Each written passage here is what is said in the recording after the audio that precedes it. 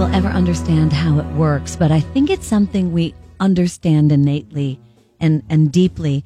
If you ever have a bond with an animal, with your dog, with your cat, with your parrot, with your fish, I mean, certainly there's unconditional love there. And I'm not even exaggerating about the fish. My first husband actually had a bond with a fish. It's another story for another day. But I saw it, I witnessed it, or I would never have believed it.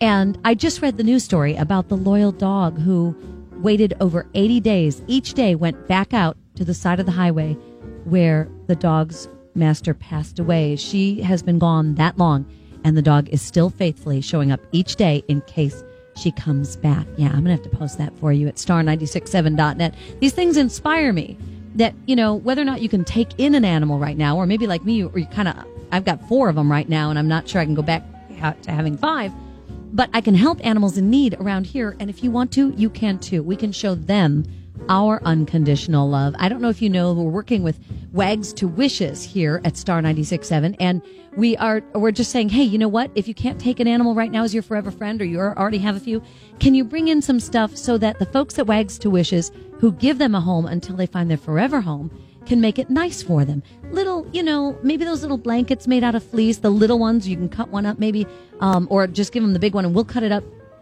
Bleach, paper towels, those poop bags that disintegrate, the biodegradable ones. I just gave them a bunch of those. 33-gallon garbage bags, the big ones. Stuff like that they really need at the shelter for Wags to Wishes in Plainfield.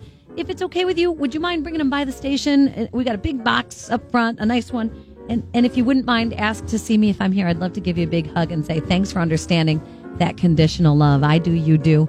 Wags to Wishes in Plainfield. Maybe you can help them out too. Go right there or go to star967.net and it tells you how to come right here. And thanks in advance for helping Wags to Wishes. You're helping Forever Friends.